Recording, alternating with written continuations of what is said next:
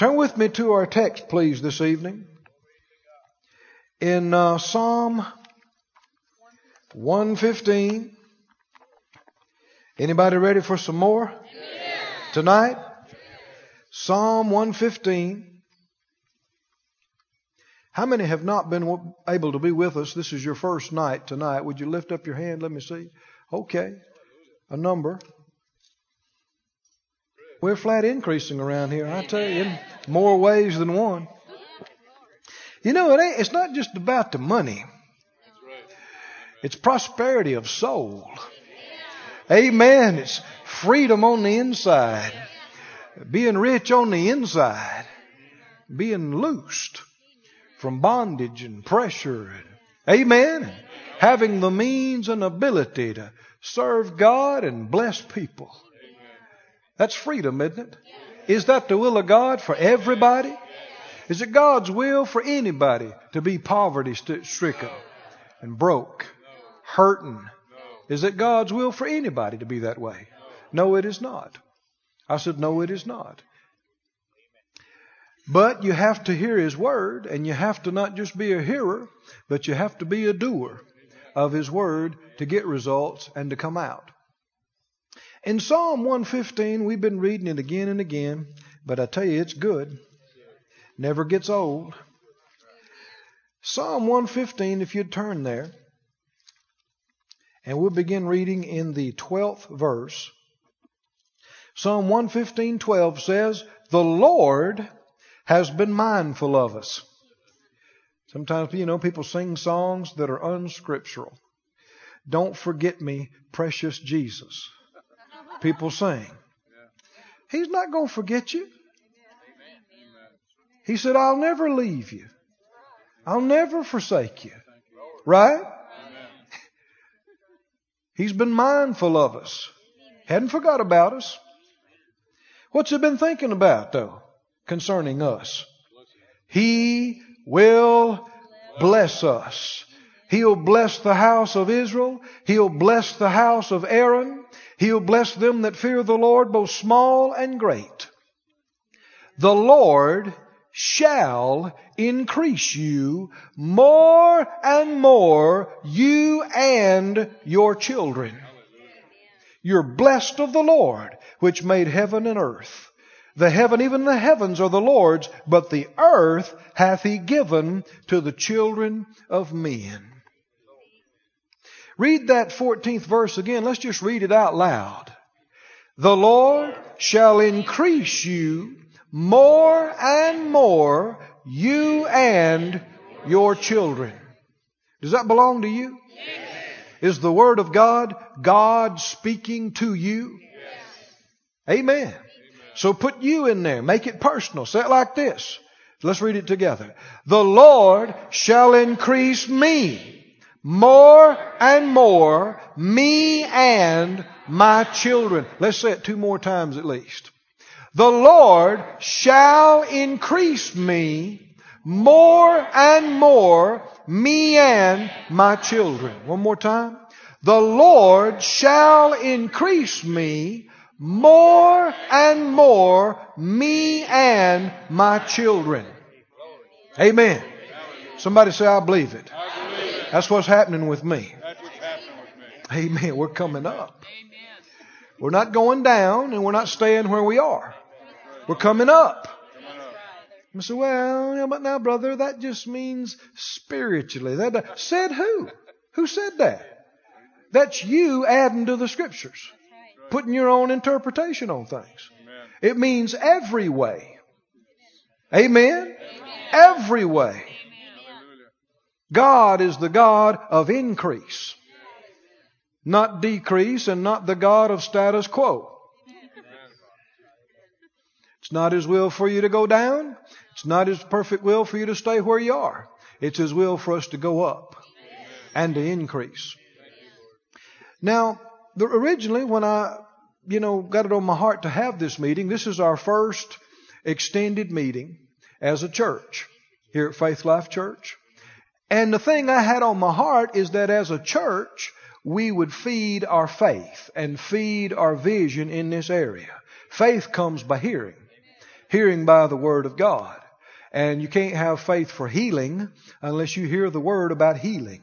You can't have faith about being led or being protected of God or any of these things unless you hear about it. Not just that you have heard years ago, but you need to hear about it again. But we were going to feed on the Word and feed our faith for prosperity as a church and as individuals.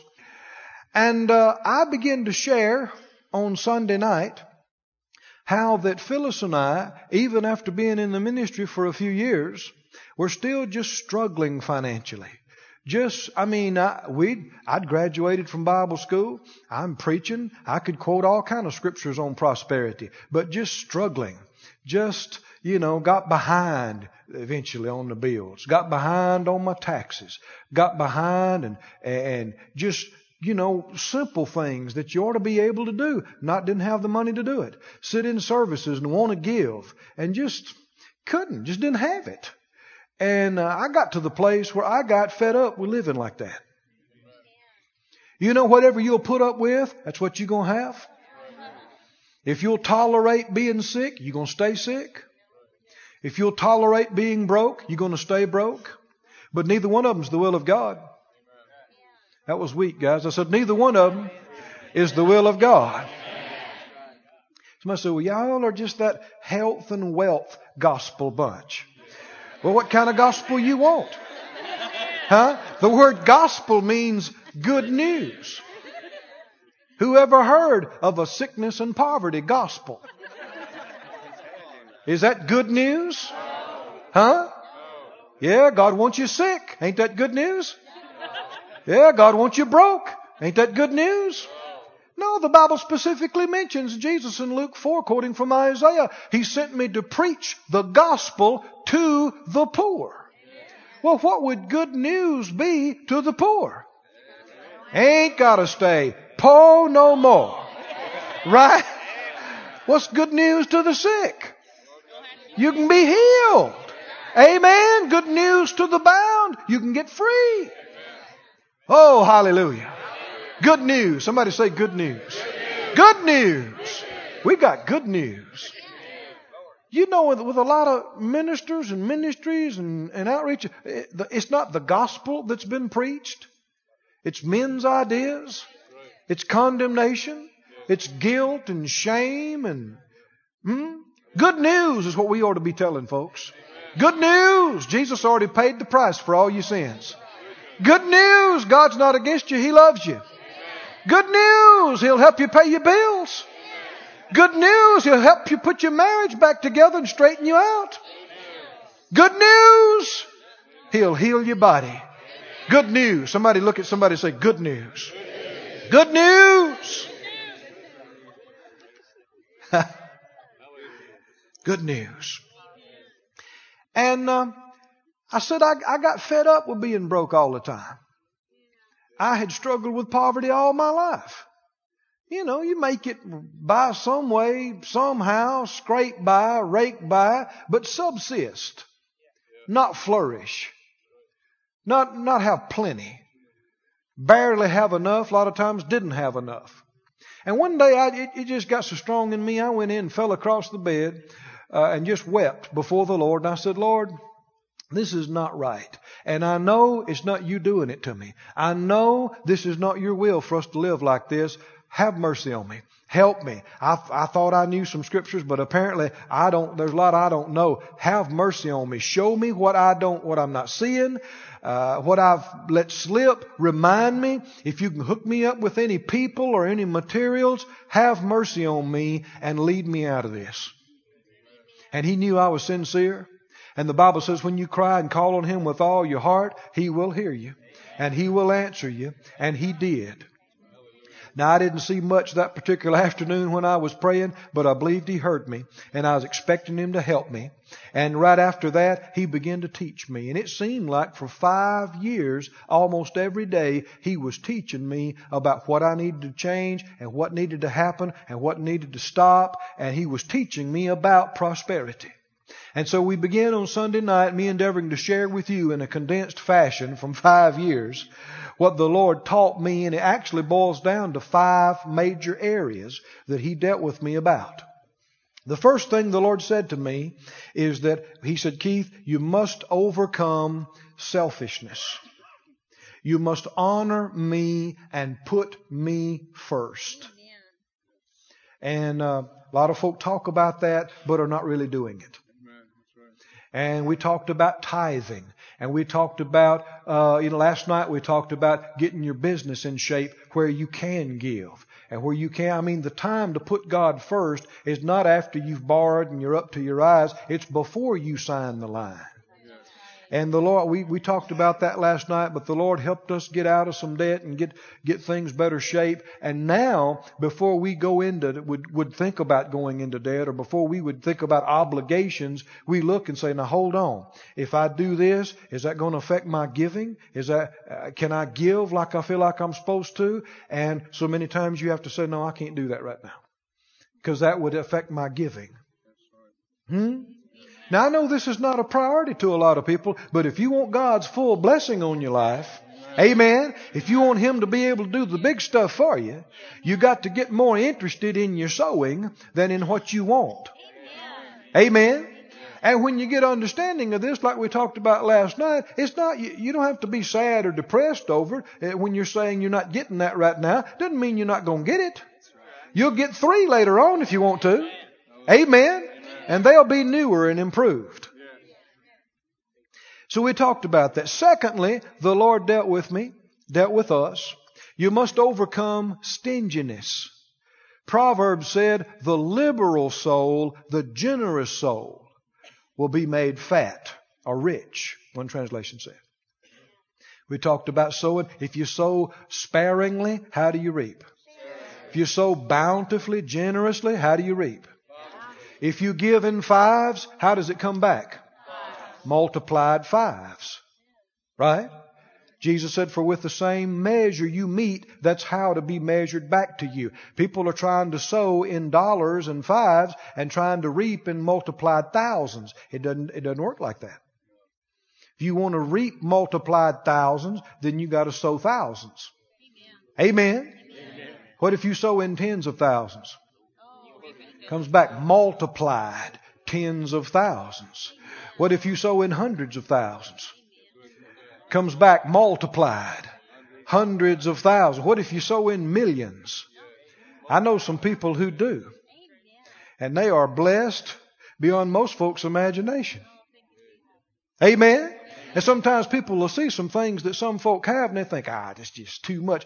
Well, don't judge how people are living and you don't even know what they've sown. When you sow big, you're going to reap big. You're supposed to. Something would be wrong if you weren't. Right?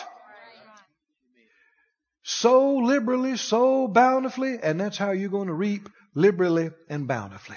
Then thirdly, we talked about this last night, right? Another major law of increase, principle of prosperity, the Lord dealt with me about stewardship. The scripture said, be diligent to know the state of your flocks. Be attentive and watchful to know the condition of your stuff. And we talked about how so many people just try to fly by the seat of their pants and they just borrow everything and spend everything and then just try to say, well, we're just going to believe it'll all work out somehow. No, you're being foolish. And you've got to be, in order to become wealthy, the scripture says there's a direct link between wisdom and wealth. Amen? And you can get to tithing and you can get to sowing and you'll have more come in. It'll be multiplied. But just because you have more coming in does not mean you'll automatically be prosperous. You can have a bunch of money today and make some dumb decisions for the end of the week. Right? And be in worse shape than you were before you started. And we need to make investments in the spiritual and in the natural. And the Lord knows what's going to go and what's not. He knows the future. And He lives inside of you. He's your counselor. And if you'll put your flesh under and follow Him, He'll lead you right every time.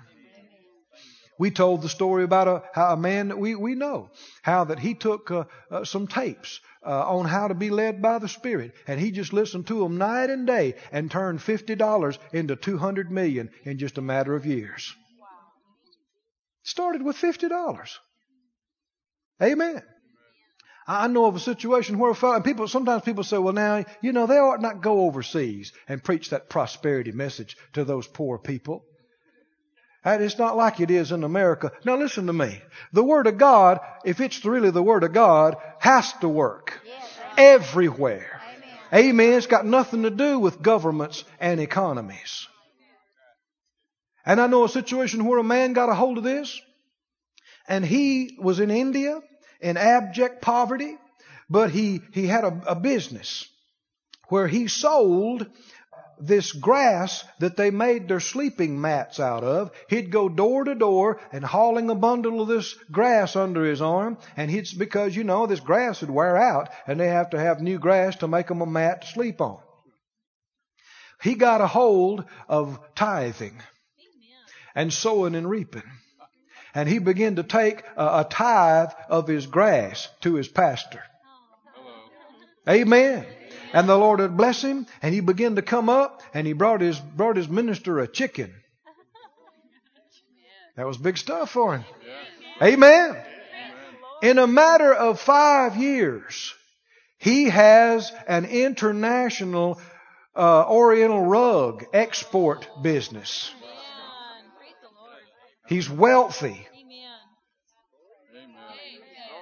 Don't tell me this won't work anywhere for anybody.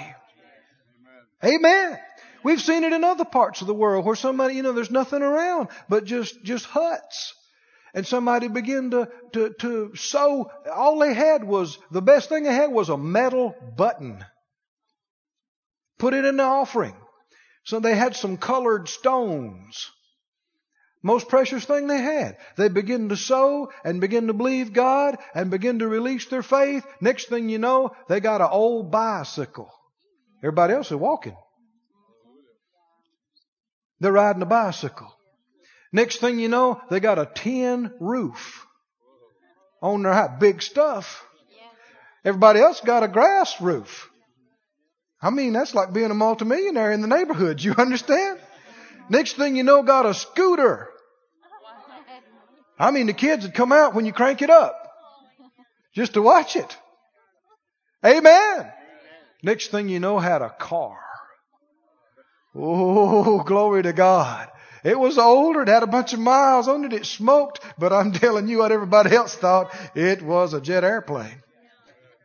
Everything's relative to where you are. But if you'll start where you are, believing God and tithing and sowing and obeying Him, you won't stay there. He will increase you more and more. He will bring you up, up, up, up. Amen. And others will see that you do see the goodness of the Lord in the land of the living. Somebody ought to say, praise the Lord. Let's go on tonight to number 4. Are you ready?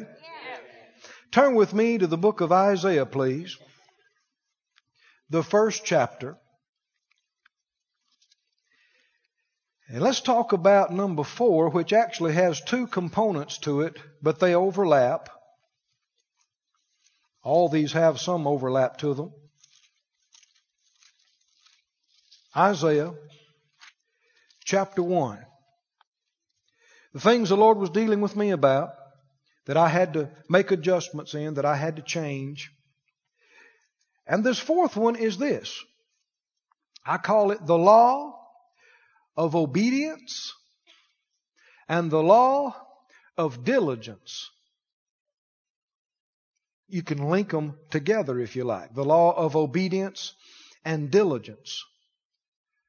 But the Bible is very specific. There must be, I got a dozen scriptures right here that specifically link obedience and wealth. And diligence and wealth. Everybody say obedient, and rich. Diligent, and rich.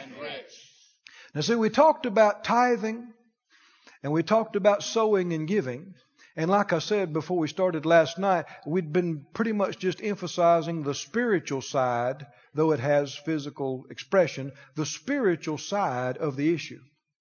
But how many understand there's very much a natural side to prosperity? If you're going to prosper in this natural realm, there's definitely a natural side. And it's not just all up to God. There's a Godward side and there's a manward side. Amen. Amen. You can't do His part. He won't do yours. Right?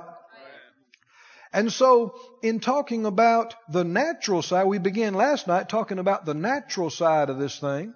Sometimes people leave the impression, even preachers, well, all it is to prosper is giving. If you'll just give, you'll prosper. That's not true.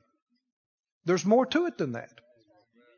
Well, we spent all last night talking about how you could give and tithe and have more coming in and still be broke, be in more debt than you ever were. Right? There's more to prosperity than just giving. It is a part, but there's more to it than that. And last night we talked about stewardship. We talked about the wisdom of God. God is smart. He's so wise. If you'll follow Him, He will set you up for some good stuff. But you got to learn a simple 2-letter word concerning your flesh. N-O. No. Because your flesh will want to do some stuff and it'll want to do things impulsively. And if you just let your flesh lead you around and not listen to your spirit, actually covetousness will blind you to the leadings of the Lord. I've seen business people. Good people love the Lord, but they got dollar signs in their eyes. You know what I mean by that? They just, oh man, this is going to be it. This is going to be it. This is going to make us. It's going to make us. And get dollar signs in their eyes and couldn't even hear what the Lord's saying. Didn't want to hear. If they'd have got quiet and spent some time praying, the Lord was saying, leave it alone. No, don't go that way. Yeah, but it looks so good. Yeah, but don't walk by sight. When you're walking by faith, there'll be things that look like you'd lose your money for sure. And the Lord said, do it. And there'll be things that look like you'd make a ton, and the Lord said, no. If you learn to follow the leading of the Spirit. And I've seen individuals, bless their heart, they just good people, but they got dollar signs in their eyes, and their covetousness blinded them. They're trying to tell me about all this deal. Oh man, this is going to be it. We're going to make all this money. We're going to give it to the kingdom of God. And while they're saying it, I'm thinking, I don't think so. Why didn't you tell them? They didn't want to hear it. I could tell they didn't want to hear it. You can't always tell people everything. You can only tell people what they're ready to receive. And sure enough, it went sour and it went bad. I don't mean I've seen this one time. I've seen this. Phyllis and I have seen this scores of times. And it's sad. Because what's happening is the enemy is stealing money that should be going into people's families and into the kingdom of God and into good things. An answer to 1,001 questions is, be led. Do I do it? Do I don't? Be led. Well, I'm not sure. Well, then you don't do it yet. You get somewhere and get quiet and pray. Amen. And seek God. Miss a meal if you need to. Get quiet and be objective in your spirit. Be willing to hear a no. Even if you think you want to do it, be willing to hear something different than what you're primed to do. And be led not by your emotions, not by your feelings, not by somebody's hard sell or sob story or impressive spreadsheets. Be led by the witness of the Spirit of God on the inside. Amen. Now you won't learn all about that overnight, but you'll never learn unless you apply yourself and unless you make an effort to and start. Law 4 in the laws of increase, the law of obedience and diligence. Isaiah, the 1st chapter and the 19th verse. Anybody got this one marked? Isaiah 1 and 19. It says, if you be willing and obedient, you shall eat the good of the land. Don't let this just go past you now. Who's talking here? Is this the Lord? Is He talking to you? Does this belong to you? He told you if you do this, He's going to see to it that this happens to you. This is a law. Didn't say it happens once in a while for some people. This is a law. You do A and you get B. Right? What is A? Willing and obedient. And if you do that, what happens? Just as sure as God's sitting on the throne and the Word is true, what's going to happen? You are going to ride in wore-out cars. Huh?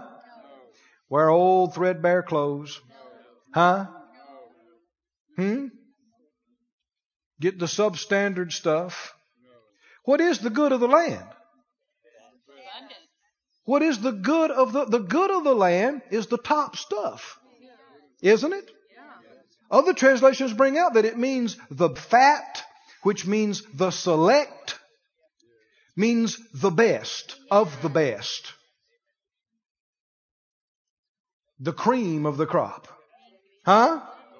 The top of the top. The best. Is the best for you or is it for somebody else? Huh? The expensive car. Is that for you? There's a reason why I'm taking some time on this now. Yeah, but that car's got a big sticker on it. Whoo, that number runs all the way across the bottom. Hallelujah. That car's for somebody else. That car ain't for you. See, y'all don't even feel like arguing with me about it. That's sad, guys. Huh? The expensive clothes. You know they make some expensive clothes. And all the men said, amen.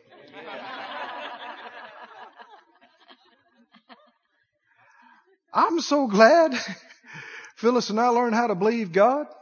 It would have cost me a fortune. The stuff that's hanging in her closet. I've given her some things, but most of the stuff in her closet I didn't pay for, nor did she. And I guess it'd be scores of thousands. I don't know how much money would be in there.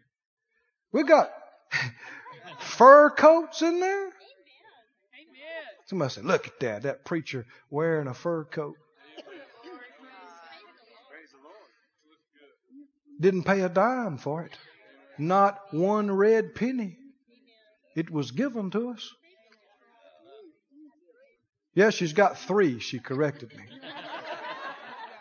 3 fur coats. How much do you pay for the combined 3? 0.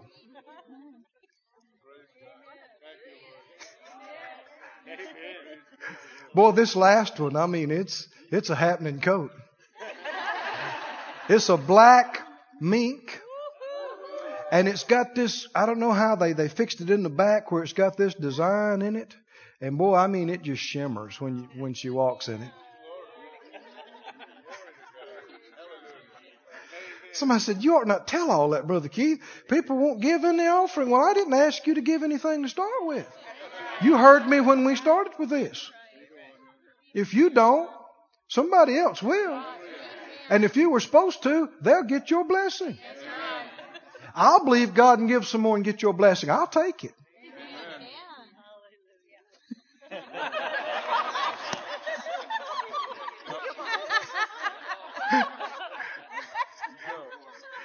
You do understand God could pay for this thing with one person. You understand that? I say, why don't He? He hasn't wanted to do it just like that. It's not just a matter of the money coming in. People need to sow. People need to learn how to use their faith. And not only that, as it comes in, you have a part of it. One of these days soon, we all going to stand up and shout. It's all going to be paid for. And you had a vital part in it. And you get the reward. Not just the harvest now. You get eternal reward. This stuff will never be forgotten. I think sometimes we forget about that. But this kind of everything you do to help any legitimate church, any legitimate ministry, any legitimate real child of God will never be forgotten by God.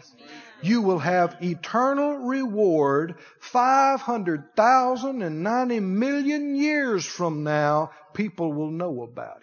Thank you, Lord. Hallelujah. Glory to God. Amen. Eternal Amen. reward. And they think we're dumb for giving.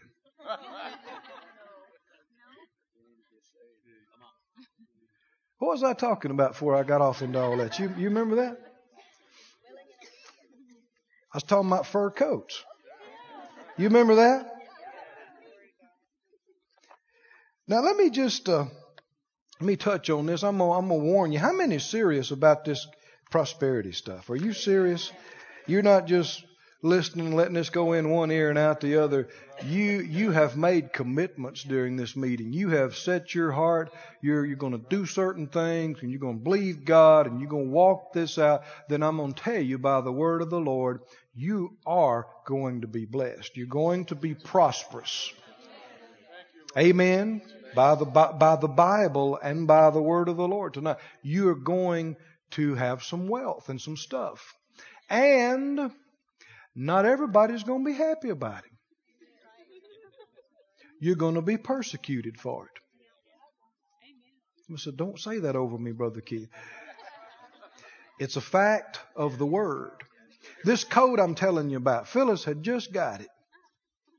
This woman came to her one day, and Phyllis had blessed her life and been a real friend to her for years and years and just prayed for her and stood with her.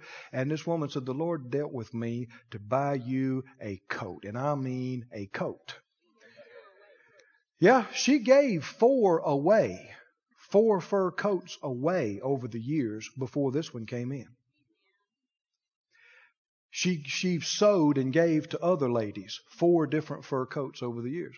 Well, this lady and her, they had a big time that day. I don't know what all shops they went to, but they found a Jim Dandy coat and got a deal on it. Saved a bunch of money on it. That's just like God, isn't it?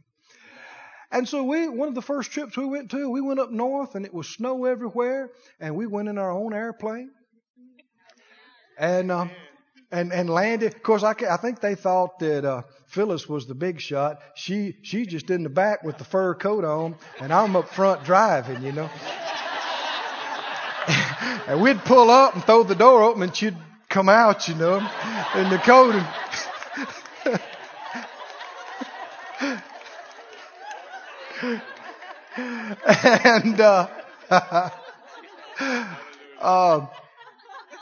Anyway, these people tried to stick us on charges. They really tried to stick it to us. I mean, they tried to overcharge us on fuel and gas. They tried to overcharge us on our hangar and ramp fees. I mean, tremendously so. Well, we talked about this the other night. I mean, I don't mind paying for stuff, and I don't mind paying people good, but I am not okay with wasting the Lord's money. People just trying to stick you and stuff like that. And so Phyllis tried to talk to me. I said, now hold on, this don't even sound right. I mean, what about this? And it was cold, there's snow on the ground. And she's standing there in her coat. And this lady got so mad, she said, what's wrong? You spend too much on that coat? You can't pay for this?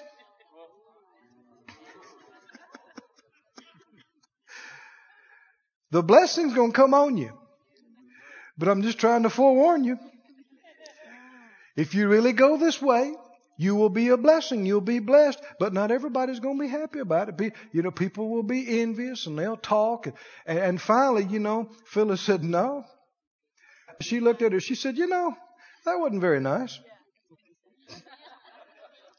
She said, you didn't know it and it's none of your business. But a good friend of mine gave me this coat. I didn't spend as much for mine as you did for yours.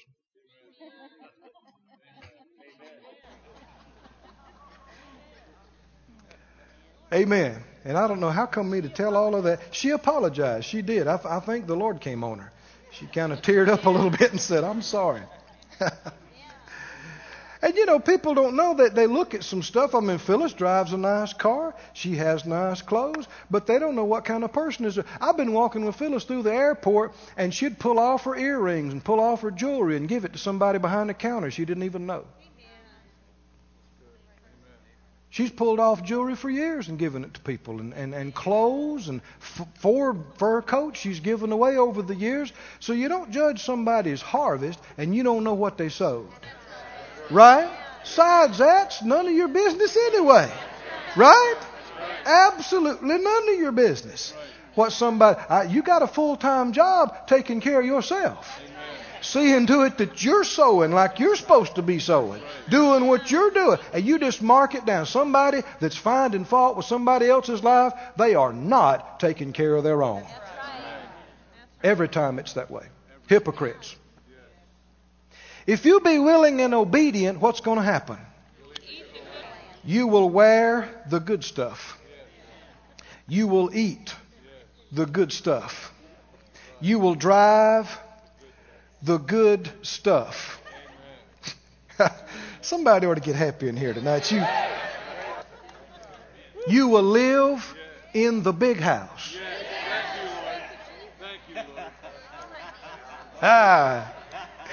You will get the car with all the stuff on it.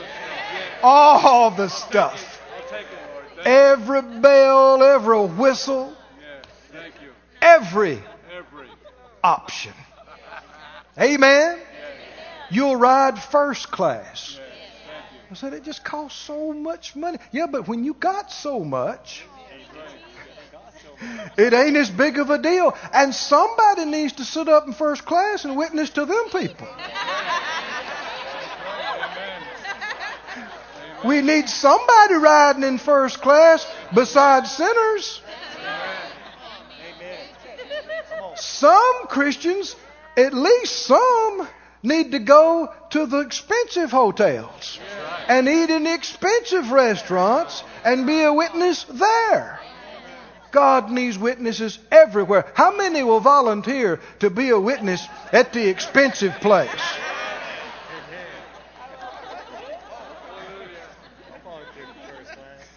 If you will be what? Willing and obedient, you will eat the good of the land. Now, let me read some more to you. In fact, you want to just go with me. Go to Job. You're close by there. Go to the book of Job. Go to Job 36 real quickly. I am not ashamed of our prosperity. I am not going to try to hide from you what God has done for us and is doing in our life. Amen. I'm not going to pour mouth. I've actually heard junk like this. Preachers supposed to be in a meeting, and one of them's getting ready to go up on the platform, sit up there. Of course, they're higher up, and the people could see them. And one of them said, "You can wear them new shoes out there? We're supposed to be taking up an offering for you tonight." He said, "Well, you ought to wear some old ones. And then when you cross you cross your legs, then you can kind of hold that out where you can see that sole's got a hole in there. And we want to, don't drive your new car up here tonight." That's dishonesty. There's nothing else you can make out of that. Trying to leave an impression and trying to play on people's emotions. None of that is faith. None of that is God. None of that is integrity. No. We're not going to do that. I'm not going to do that. You're not going to do that. Right? You're never going to try to pull on somebody's heartstrings to give you anything. Whether it's a job or a sale, or you're not going to lie to sell a thing. That's too weak, guys. I said, you will not tell a lie to sell a thing. If it cost you the deal, if it cost you the sale, you're going to tell the truth. You're not going to be ashamed of the gospel. You're not going to be ashamed of your prosperity. And if you do lose something, you lose a sale, God will bring you 3 more right behind it. He'll make it up. Amen. Because you live by faith. I think you actually believe this. Amen. Job 36. Are you there? Job 36 and 11. 36:11 says, if they obey and serve Him, is that you? Yes. Obeying and serving Him, they will spend their days in the poorhouse. No. No. Huh? No. In the projects. No. In the old efficiency apartment with this green shag carpet. Definitely no. I used to live there. But them days are gone forever. Yeah. So, oh, brother, you better watch it. You better watch it. You just never know. You just never know. I know that God does what He says. Amen. And He said He's increasing us, not decreasing. I never have to live in fear that I might get back where I used to be. I don't have to do that. I can just go ahead and breathe a sigh of relief and relax and go, my broke days are gone forever. I'll never be broke again. Amen. We're just going up from here. Because God's a good God. If you obey Him, if you serve Him, what's going to happen? You will spend your days in prosperity and your years in pleasures. Hallelujah. Oh, this is Bible too. Enjoy it. If they obey not, they'll perish by the sword, die without knowledge. Now, we didn't read it. I should have read the rest of it to you there in Isaiah. Isaiah 1 said, 19, if you be willing and obedient, you'll eat the good of the land. Very next verse says, if you refuse and rebel, you'll be devoured. Can you disobey God, buck against Him, rebel against His plan for your life, and make confessions and prosper anyway? No. Doesn't work that way. That's what we're talking about. It's more to prosperity than giving. That's right. You know, there's people, a lot of people try to write checks instead of obey God.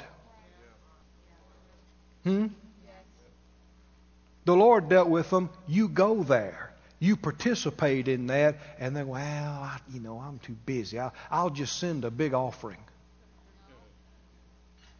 Is that okay with God? You see, fine, you sent me the money, that's just as good. No, to obey is better than sacrifice. To hearken and listen, He said, is better than the fat of many rams. There's no way you can write enough checks to straighten up disobedience. Did you hear me? And especially people, and reason I'm saying this applies to you. Wealthy people. This applies to you.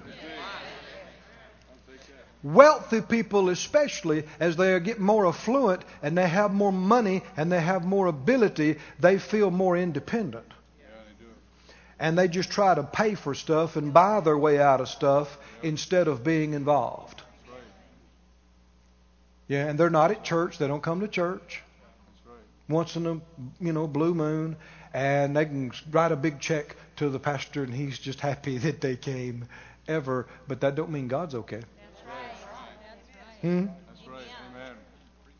If the Lord says go, there's only one thing that'll fix that. Go. You sending somebody else ain't going to cut it. You sending $1 million ain't going to cut it. If He says go, there's only one thing that can satisfy. You go.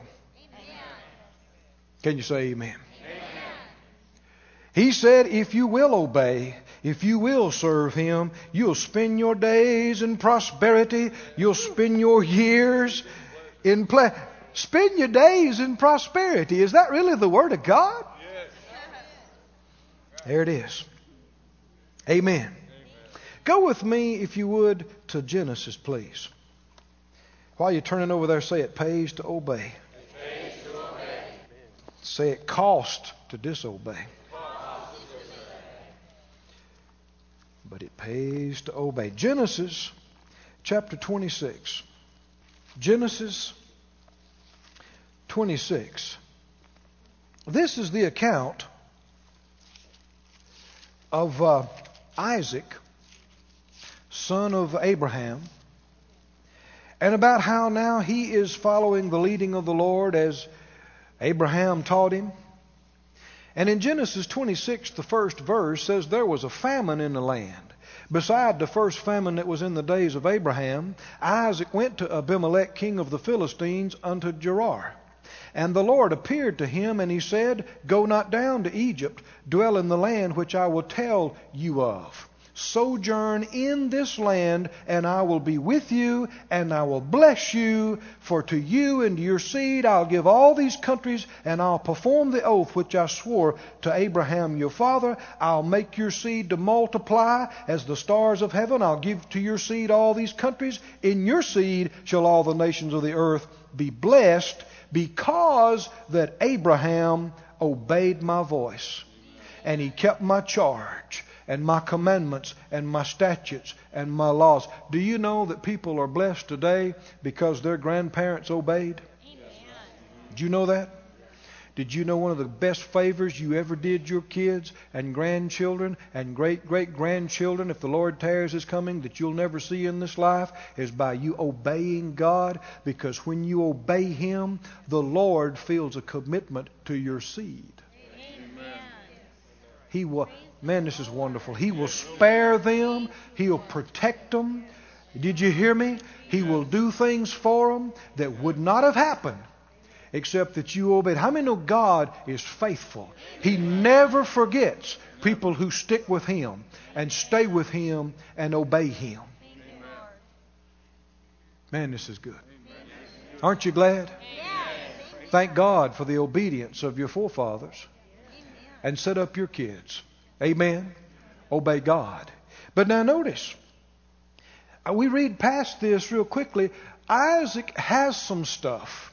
He's inherited his father's wealth. You know how that's how it's supposed to be? A good man, the Bible said, leaves an inheritance to his children's children. You a good man? Good woman? That's what's supposed to happen. You're supposed to have so much money that the next 2 generations are saying, Thank you, Papa. Thank you, Grandma. Huh?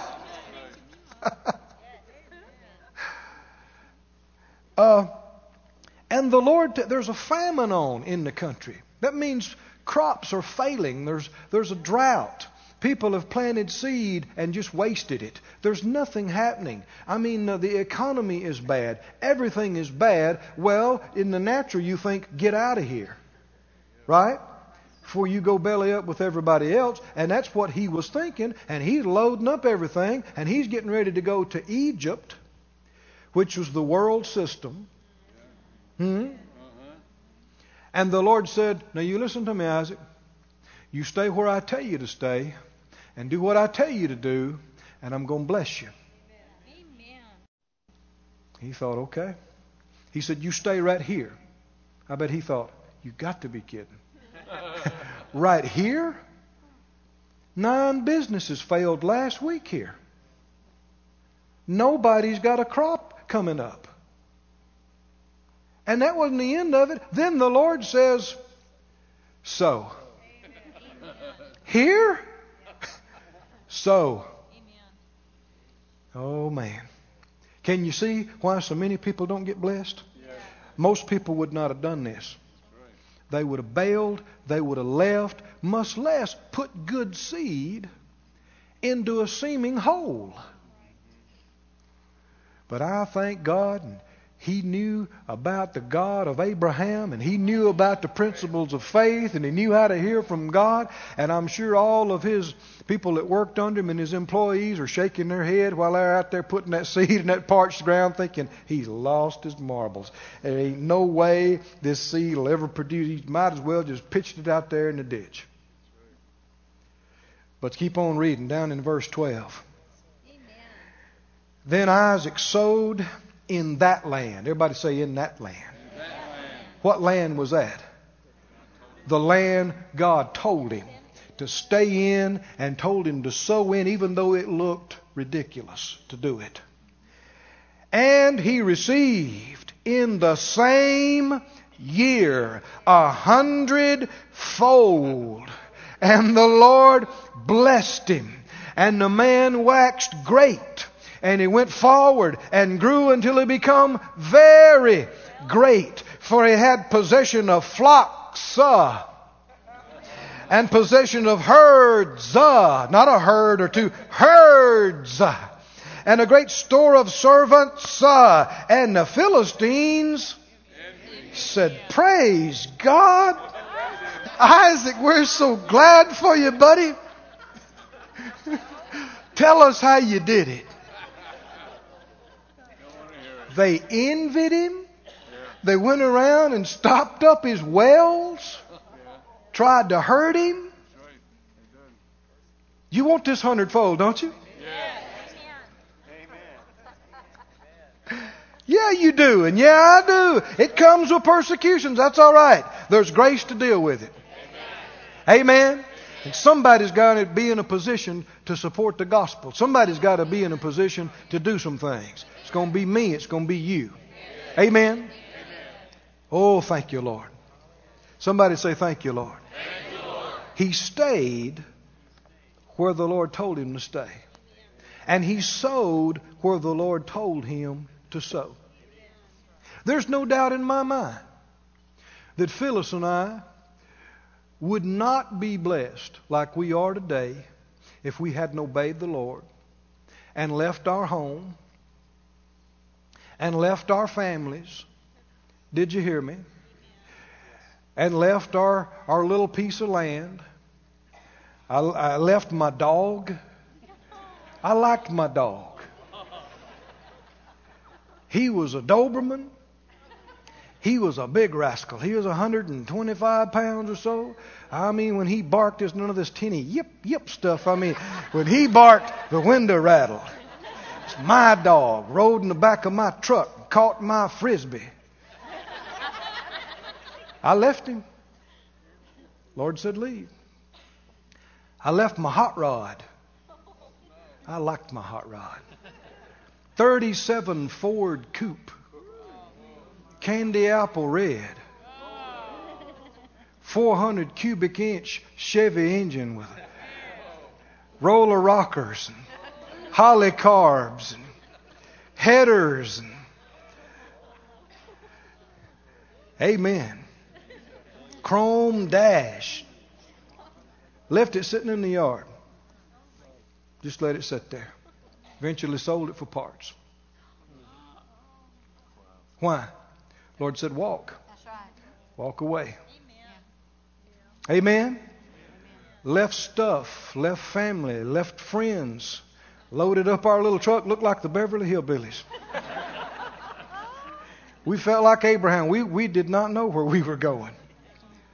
Barely had a clue of where it was at. And got out there and all kind of thoughts and feelings come on. You didn't know anybody and didn't have any money.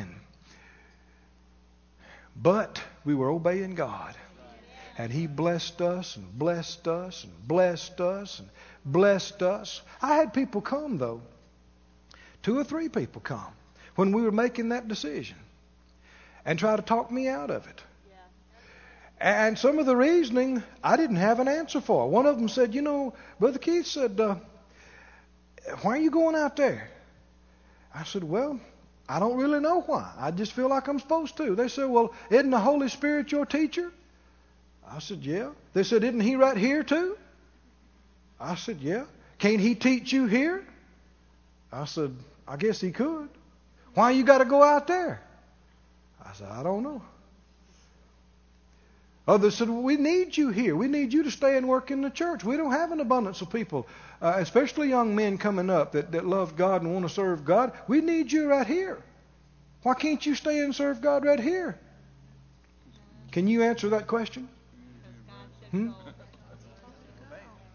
If the Lord says, go to Tulsa, Oklahoma, then there ain't no other city you will ever prosper in like Tulsa, Oklahoma. Now, if he'd have told me to stay and I'd have gone to Tulsa, I couldn't have prospered in Tulsa like I would have prospered in Laurel Hill. Are you with me? Oh, He blessed us and prospered. And not just with money and stuff. I mean, let me tell you what prosperity is seeing people healed from a brain tumor. That's prosperity. Seeing somebody get saved that would have spent eternity in hell, that's prosperity. Seeing marriages put back together, that's prosperity. And being able to enjoy it. Hallelujah. Do things for people. Well, just several months ago, he dealt with us. Branson is the place you ought to be. So we loaded up the truck.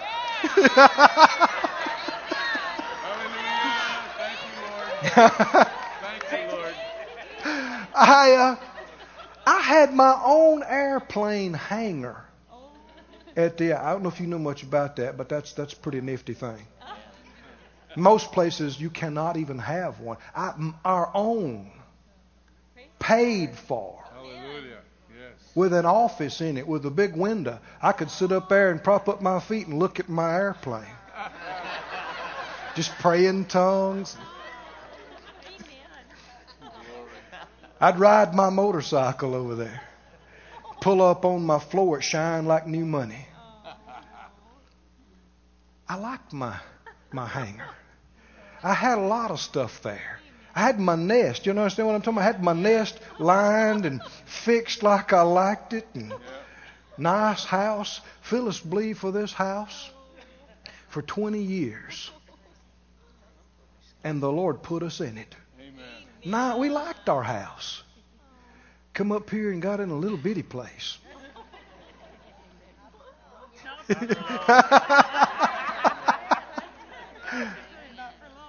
But I tell you what, we're happy. And it's the will of God. And for us right now, there's no other spot in the whole earth where Keith and Phyllis Moore would prosper like Branson, Missouri. Amen. If you will be willing and what? Obedient, you will eat the good of the land. What is the thing? You got to be where you're supposed to be. Hooked up with what you're supposed to hooked up with. Doing what you're supposed to be doing. Only there will you prosper like you're supposed to. Can you see why so many people have not? They've been disobedient. I know of people. I could count people off and call names, which I won't. But people that told me at different times of life, the Lord told me to do this. 10 years later, they ain't done it. In healing school one time, there was a couple there. There was a man there who was facing terminal cancer. He told me, I kept praying with him, and I just kept coming up against something in my spirit I knew wasn't right with him. And finally I set him down. I said, brother, something is not right here. You and I are going to have to talk. I said, what is this? What about the plan of God with your life? He ducked his head. He started crying like a baby. He said, God called me to be a missionary to a certain country over in the East 25 years ago. And I said, you never went? He said, mm-mm. I said, do you know you were supposed to go? He said, I know I was supposed to go. I said, why didn't you go? He started crying again. He said, well, I got married. And I told my wife I'm supposed to go. And she said, I'm not going. If you go, you leave me. So it's either me or that. And he said, I just didn't think I could stand to lose her. And so I've stayed. And he said, she's been sick. And I've been sick all these 25 years. And we've had problems. And we've had money trouble. Did God make them sick? No, He didn't make them sick. Did God give them all this? No, they're out of the will of God. Can you prosper out of the will of God like you're in the will of God? No, you can't. No, you can't. I know people, they told me, well, the Lord told me to go to Bible school, and He told me to prepare, and then He'd tell me the rest of what I'm supposed to do, and here it is 15 years later, and they're still sitting right where they were. And they've had tragedy, and they've had problems. It costs to disobey God, doesn't it? I know a lady minister. She tells the testimony. As a young woman, she's married. She had a call on her life. But in her particular group, they didn't acknowledge women ministers. And besides that, she didn't want to have to deal with the persecution and all the junk that went with it. And she wanted a normal life. She wanted to marry and have kids. And so she tried to do it. She got married and she had a baby or two. And she tried to think everything was going good. Finally, she had so much problems in her life. And she's at death's door as a young woman. Doctors telling her she might not live out the night. She called her husband in. She called her kids in. She said, I got to obey God or I'm going to die right here. God's not doing that to her. But when you're in disobedience, you're over on the enemy's territory. Right? And she said, Lord, if you get me up off this bed, I'm going to preach. I don't care who don't like it. I don't care what. If you'll get me up from here, I will obey you. And I tell you what, had the most wonderful life. I'm telling you, her husband just supported her like gangbusters. And people did accept her and built churches and amen, had wonderful kids and were successful. See, the devil's such a liar. He tells you if you obey God, it's going to be terrible. No, if you don't obey God, it's going to be terrible. The blessing is in the will of God. Can you say amen? Oh, thank you, Lord Jesus. The blessing is in the will of God. Go to Luke 5 real quickly. I need to tie this up and do something else. Luke 5. We were 1982. I went on a mission trip with some friends of mine and fellow ministers to Guatemala. And we built a church down there and had some tent meetings and did some outreaches and some things. There was, though, in the middle of our trip, a military coup. And it was a mess down there. Half the folk jumped over the wall at the principal city, the capital city, and started shooting back at the folk on the other side, and tanks came and surrounded the place. We had people out in the street handing out tracts. And I'm telling you, they all, we tried to round everybody up, and we got back to the compound, the missionary compound. And there were people, living in the States, we don't understand some of these things, how thankful we ought to be. We don't have this kind of stuff. I kept hearing this popping, and it sounded like firecrackers. I thought, well, that's firecrackers. And it was machine gun fire. And it was like, 50 yards from where I was at. That gives you a funny feeling. When you've grown up with peace, you don't know what that's like. And fear was in the street. You could feel it. It was tangible. Panic. Mothers grabbing their babies and running for their lives, and people just running and screaming, and it was panic everywhere. And we got in there inside the compound, and the leader came and led us in some prayer. And we knelt down. He said something I've never forgotten. He said, you're safer here in the will of God than you would be anywhere in the States out of the will of God. And we knew we were supposed to be there. We knew the Lord sent us there. And I'm telling you what, there was a peace that passes understanding. Came on us while we prayed. And we heard the noise and we heard the junk and the gunfire. But inside, I can honestly say we were just calm. We just thought, God, you're bigger than this.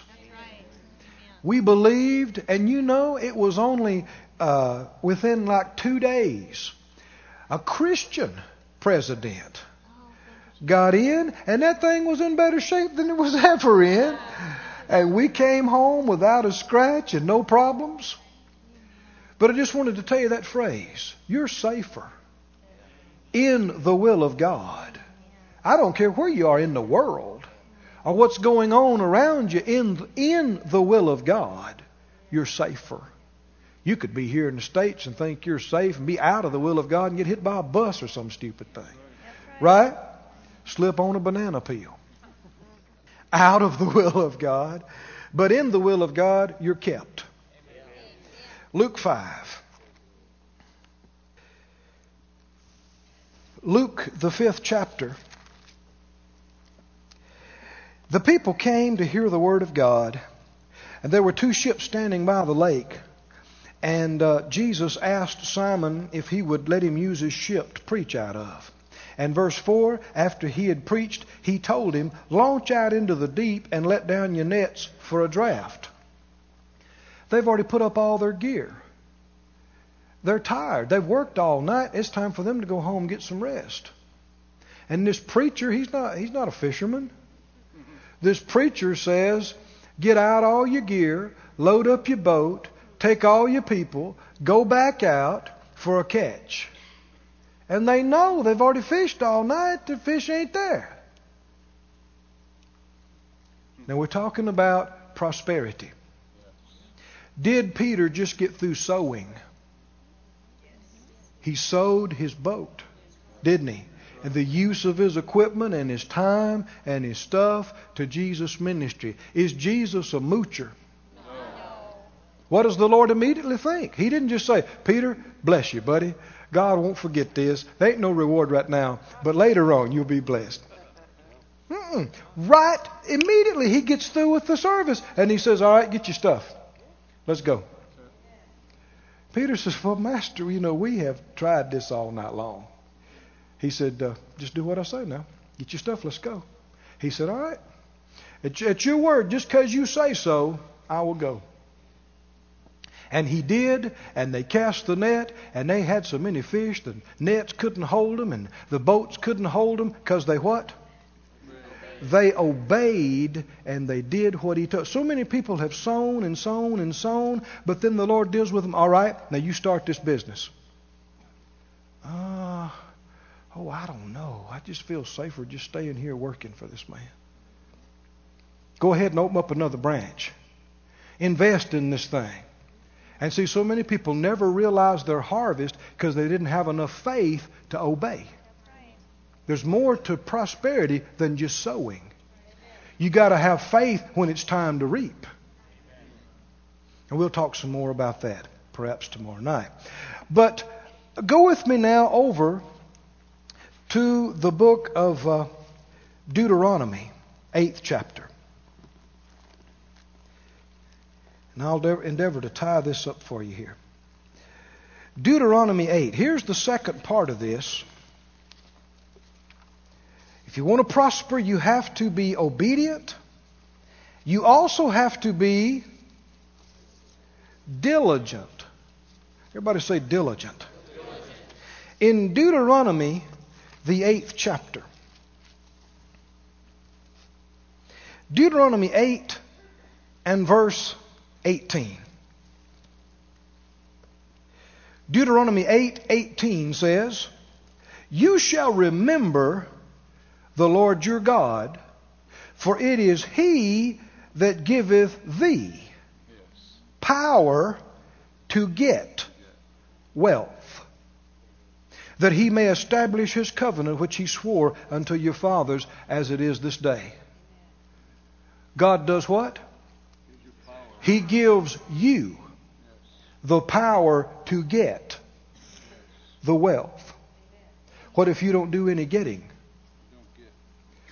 When there's nothing to bless. If you're going to be blessed, you got to be a getter. Amen. A go-getter. Amen? Amen.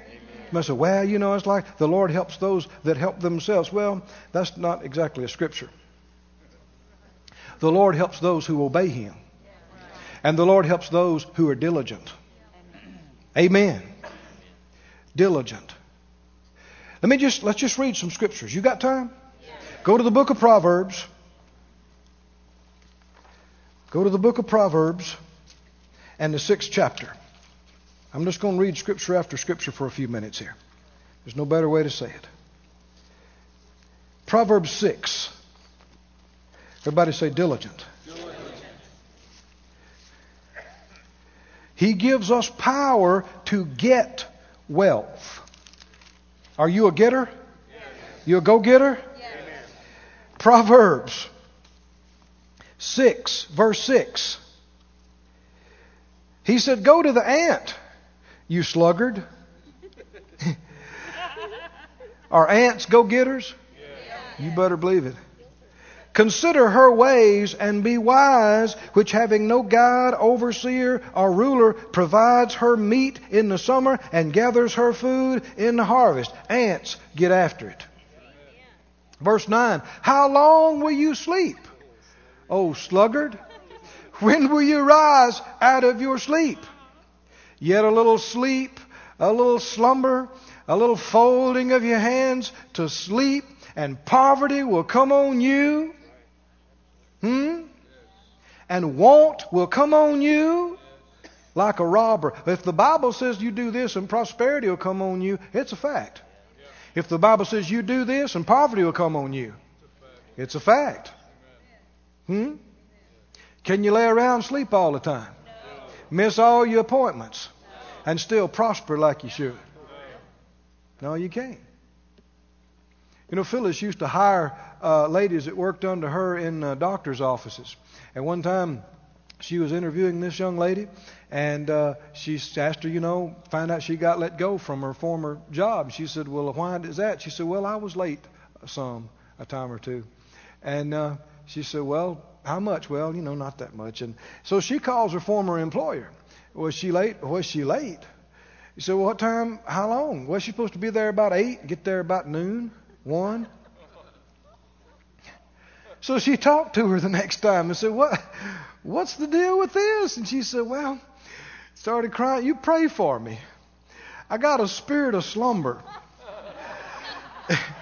And I just can't get out of bed.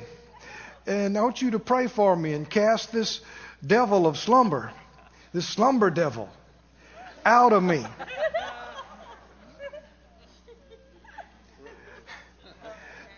Yeah, Phyllis didn't try to cast anything out of her.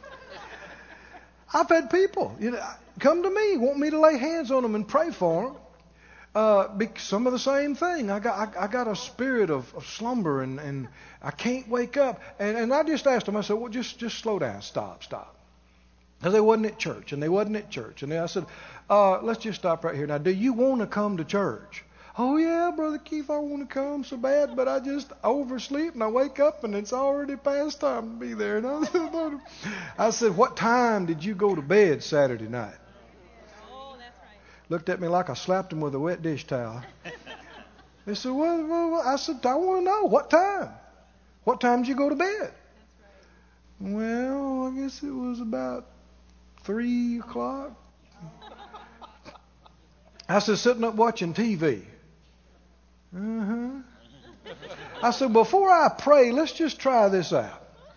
I said, next Saturday night, you turn in about 8:30.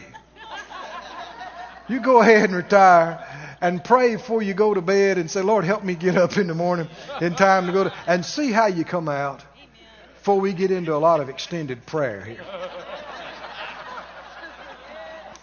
Foolish. Everybody say foolish. Any of us could lay up and sleep. Any of us. Any of us could just hang in the house and go, well, I don't feel like going over there to that factory today. I just don't. And those people, I'm tired of fooling with them. And that supervisor's always on my case. And I just, And you got some folk just think, well, I'm going to lay on the couch and make confessions. And the Lord's going to prosper me. No, you cannot ignore whole volumes of Scripture, right? And be blessed. Let's keep reading. Now, the reason I say volumes, because it's here. Go to the 10th chapter. 10th chapter. And the 4th verse. 10:4. He becomes poor that deals with a slack hand. See, we talked about that last night, about stewardship, about just always flying by the seat of your pants, don't know how much you owe, don't know what's going on, you got not a clue how much interest you're paying or principal or, just slack. The Bible said you deal with a slack hand, what's going to happen to you? You will become poor. But the hand of the diligent makes rich. Makes rich. Let me just read some to you. You don't have to turn to all these. 13:4 says, the soul of a lazy man desires and has nothing, but the soul of the diligent shall be made rich. Proverbs 22 says, see a man diligent in his business, he will stand before kings. He will not stand before mean, that means unknown, undistinguished men. You're diligent in your business, the Lord says you'll come up to the top of your field. You'll work for the top people. Amen? Amen? You know, Brother Dino, you mind if I say something about you? It's about too late now, isn't it? Anybody know Dino and Cheryl Kartsanakis? Dino is an amazing pianist, isn't he? You heard him play? Wonderful, accomplished pianist. And I mean, you've been playing since when, Dino? 3 years old. He started playing. And after all these years of playing and playing and playing, I happen to know they've been getting ready for their next wonderful production that's about to start. And he stay home and practice and play all day. And play. Man's been playing for years and years and years. This is 3 years old, but he has not got to the place where he says, I can play now. I got it. And he's played for some of the top people, and he's known around the world. He is not standing before indistinguished or unknown people. Why? Diligent. He's been diligent to play. That's where his grace is and his ability is. And so he plays. And I'm telling you, I mean, he just, right now in his life, play for hour after hour after hour, getting it right, getting it right, getting it right. Well, does the Lord require less of you than He does of Dino? No. I mean, I've been preaching for over 20 years. And I have preached, some weeks I've preached 25 times. I have studied. I mean, there's times I've looked, scriptures and study and look up words and pray. And some of these things I'm teaching you tonight, I've been teaching for 10 years. But today I probably spent 4 hours just looking at Scriptures. Looking at Scriptures. Why? I know them. I've heard them. But I don't know a fraction of what there is to know about them. And I need to be reminded of them. And I need to be sharp on them. Well, that's my area. I can't say, well, I've preached a bunch and now I'm just going to kick back and relax. Well, then I'm going to start sliding back. I'll lose my edge. I'll lose my anointing. I'll lose, right? Does God require any less of you? No. If you fix transmissions, and if that is your job and that is your place, you can believe God for wisdom. Amen. And grace. And you can work on it until you are flat the best transmission man anywhere. You can believe God for equipment. And you can have a transmission out while somebody else is thinking about it. And you can have it fixed as good as it can be fixed while other people are trying to get their parts together. You can be together. You can get a system. You can have wisdom. You can be diligent. And it is through some of that your prosperity is going to come. Can you say amen? Amen? Cannot be a slacker. You cannot be lazy. You cannot drag around. You got to be a go-getter. Amen? Amen? Everybody say diligent. Diligent. Let me read some more to you. Proverbs 28:19 and 20 says, hard work brings prosperity. Playing around brings poverty. That's the Living Bible. He who works will have abundant food. He who chases fantasies will have his fill of poverty. Did you hear that? That's the NIV, Proverbs 28:19. He who chases fantasies will have his fill of poverty. Proverbs 20, verse 13. Do not love sleep, or you'll grow poor. Stay awake, and you'll have food to spare. Proverbs 21:5. The plans of the diligent lead surely to plenty, but those of everyone who's hasty surely to poverty. He who loves pleasure, that's all you want to do is play, will be a poor man. Don't be heavy drinkers of wine and gluttonous eaters of meat, for the heavy drinker and the glutton will come to poverty, and drowsiness will clothe one with rags. If the Bible says that'll happen to you, then can you count on it? There's only one way to fix it. Stir up. Be diligent. Go to Proverbs 24. I'm commencing to get ready to start to close. Proverbs 24 and verse 30. 24:30. He said, I went by the field of the slothful, and by the vineyard of the man void of understanding.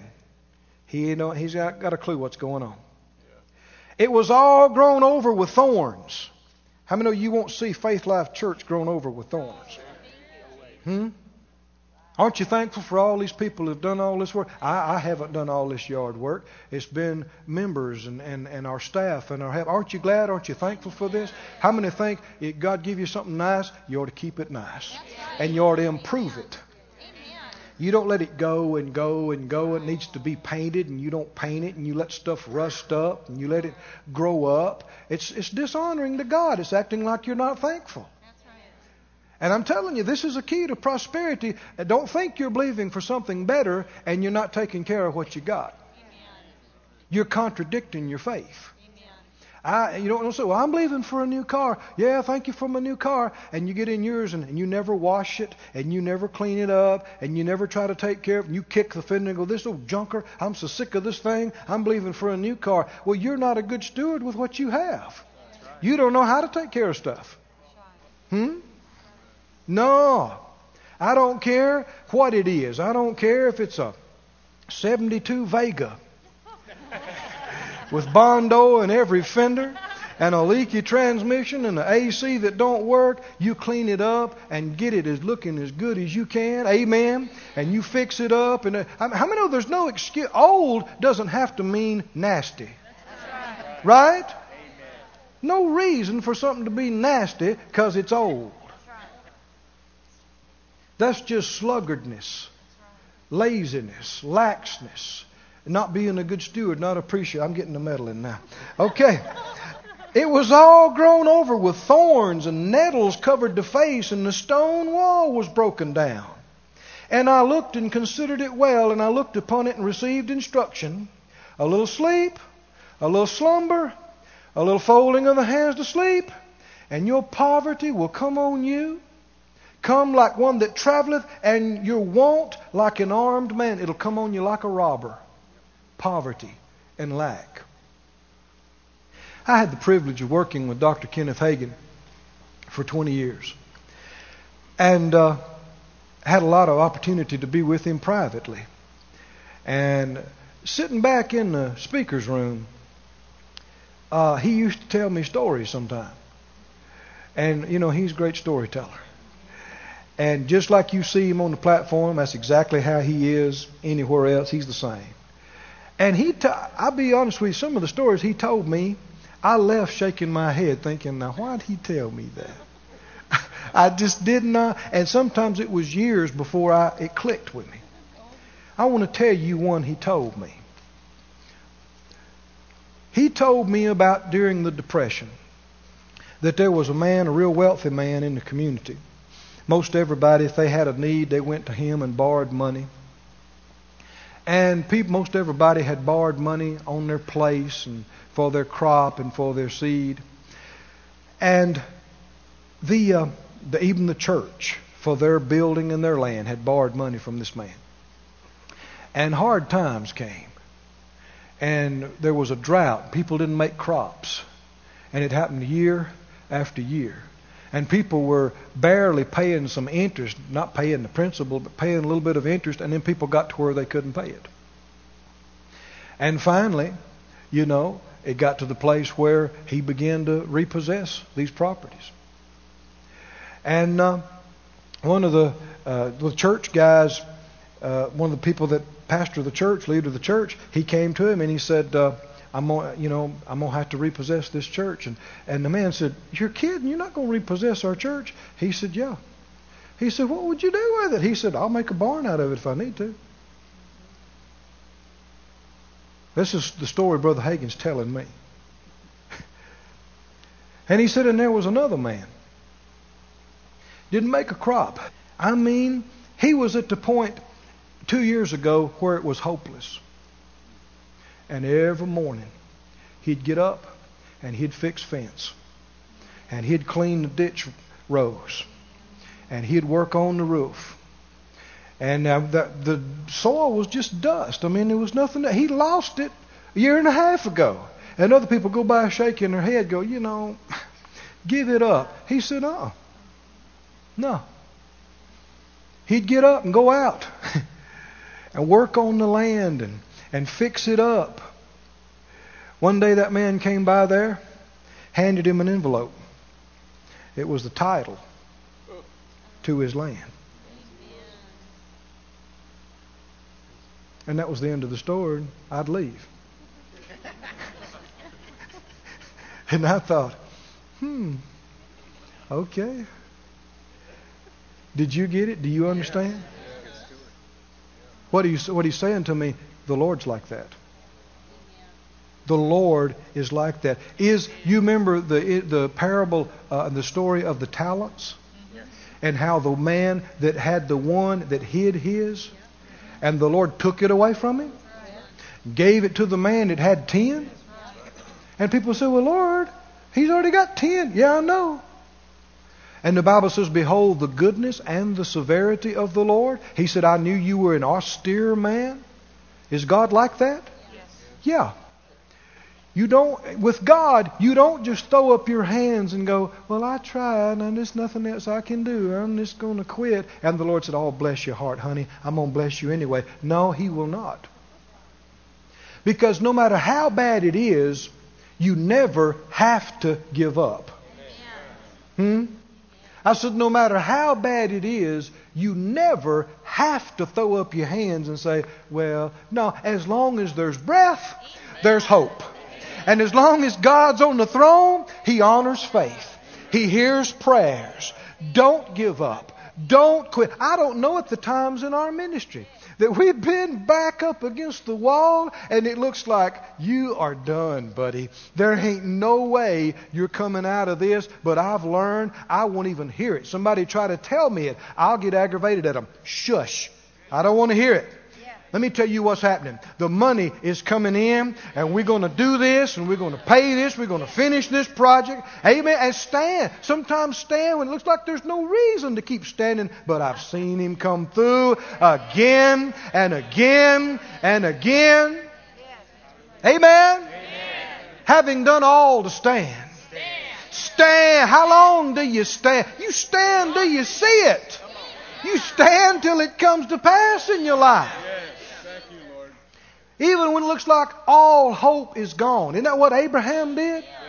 I mean, it seemed like he's 99 years old. His wife is 90 years old. And she couldn't have a baby. She couldn't conceive when she was 20.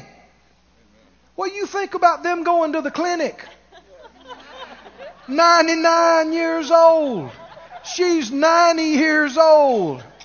What are y'all doing? Well, we just want to come in and have a checkup. We're going to have a baby. Don't you think they'd have tried to took them over to the side and said, now, honey, you've already been through the change of life. Sir, you're 99 years old. I'm sorry, but they wouldn't hear it. They wouldn't believe it. And though all hope was going against hope, they hoped on. They expected against all hope, and they stood. And at 99 years old, 100 years old, Isaac was born. And 91-year-old Sarah bouncing a baby on her knee and named him Laughter. She said, you got to laugh with me about this. Amen. Hallelujah. No Everybody say obedience and diligence. Obedience and diligence. Obedience and diligence will make me rich. You believe it? Stand on your feet. Oh, praise God. Oh, the Lord is so good.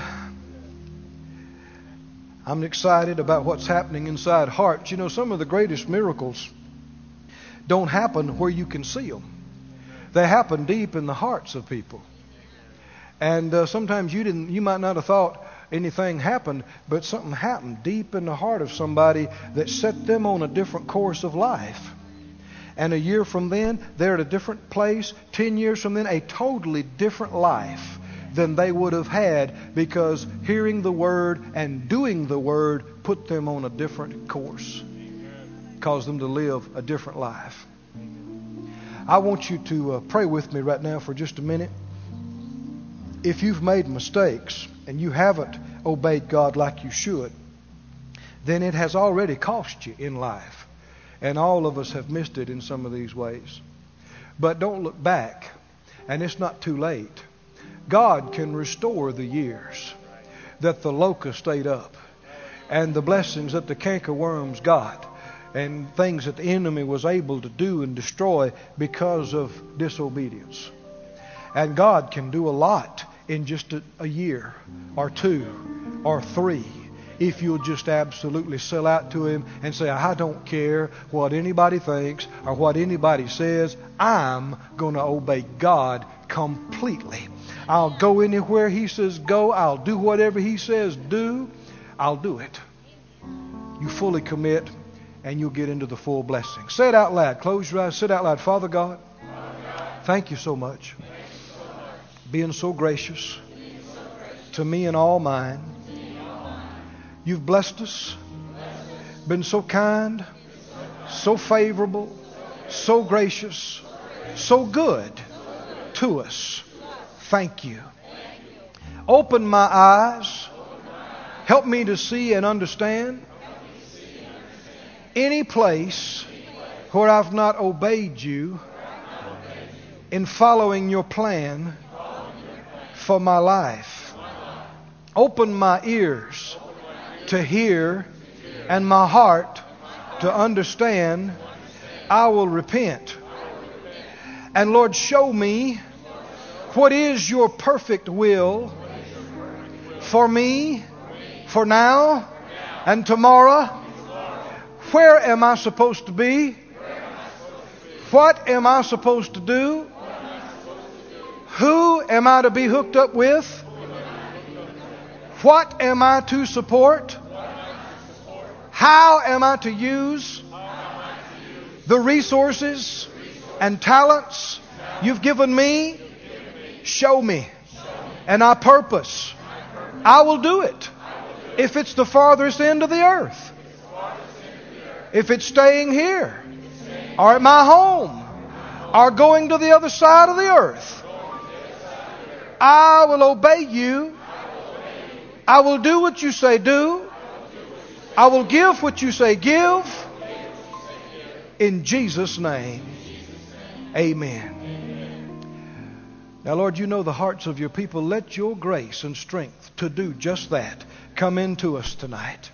Lord, it's happening right now. Let your wisdom, let your ability, let your anointing, let your strength come into the strengthen the spirits, Lord, by your Spirit in the inner man, that faith may rise up to do the fullness of the will of God for our life. Oh, hallelujah. Just praise Him just a little bit. Take just a moment and thank Him that He who has begun a good work in you will perform it, will complete it in Jesus' name. Hallelujah. Oh, praise you, Lord. Tell you what, I believe that some wisdom will come up. Amen. As you go to work tomorrow, or as you go to work after you leave from the meeting, and you're going to see how to do twice as much in half the time on some things. Amen. You're going to get some wisdom. You're going to be diligent. And it's not about just working harder. It's about being proficient. Amen. You actually can get more accomplished sometimes moving slower and yet moving more surely. Moving with greater purpose and direction. Amen. We're prospering. We're increasing. More and more. Us and all our children. You're dismissed as we sing. This ministry has been brought to you today free of charge by the partners of More Life Ministries and Faith Life Church. If you would like to help send this word to others at no charge, you can become a word sender today. For more information, visit our website at morelife.org.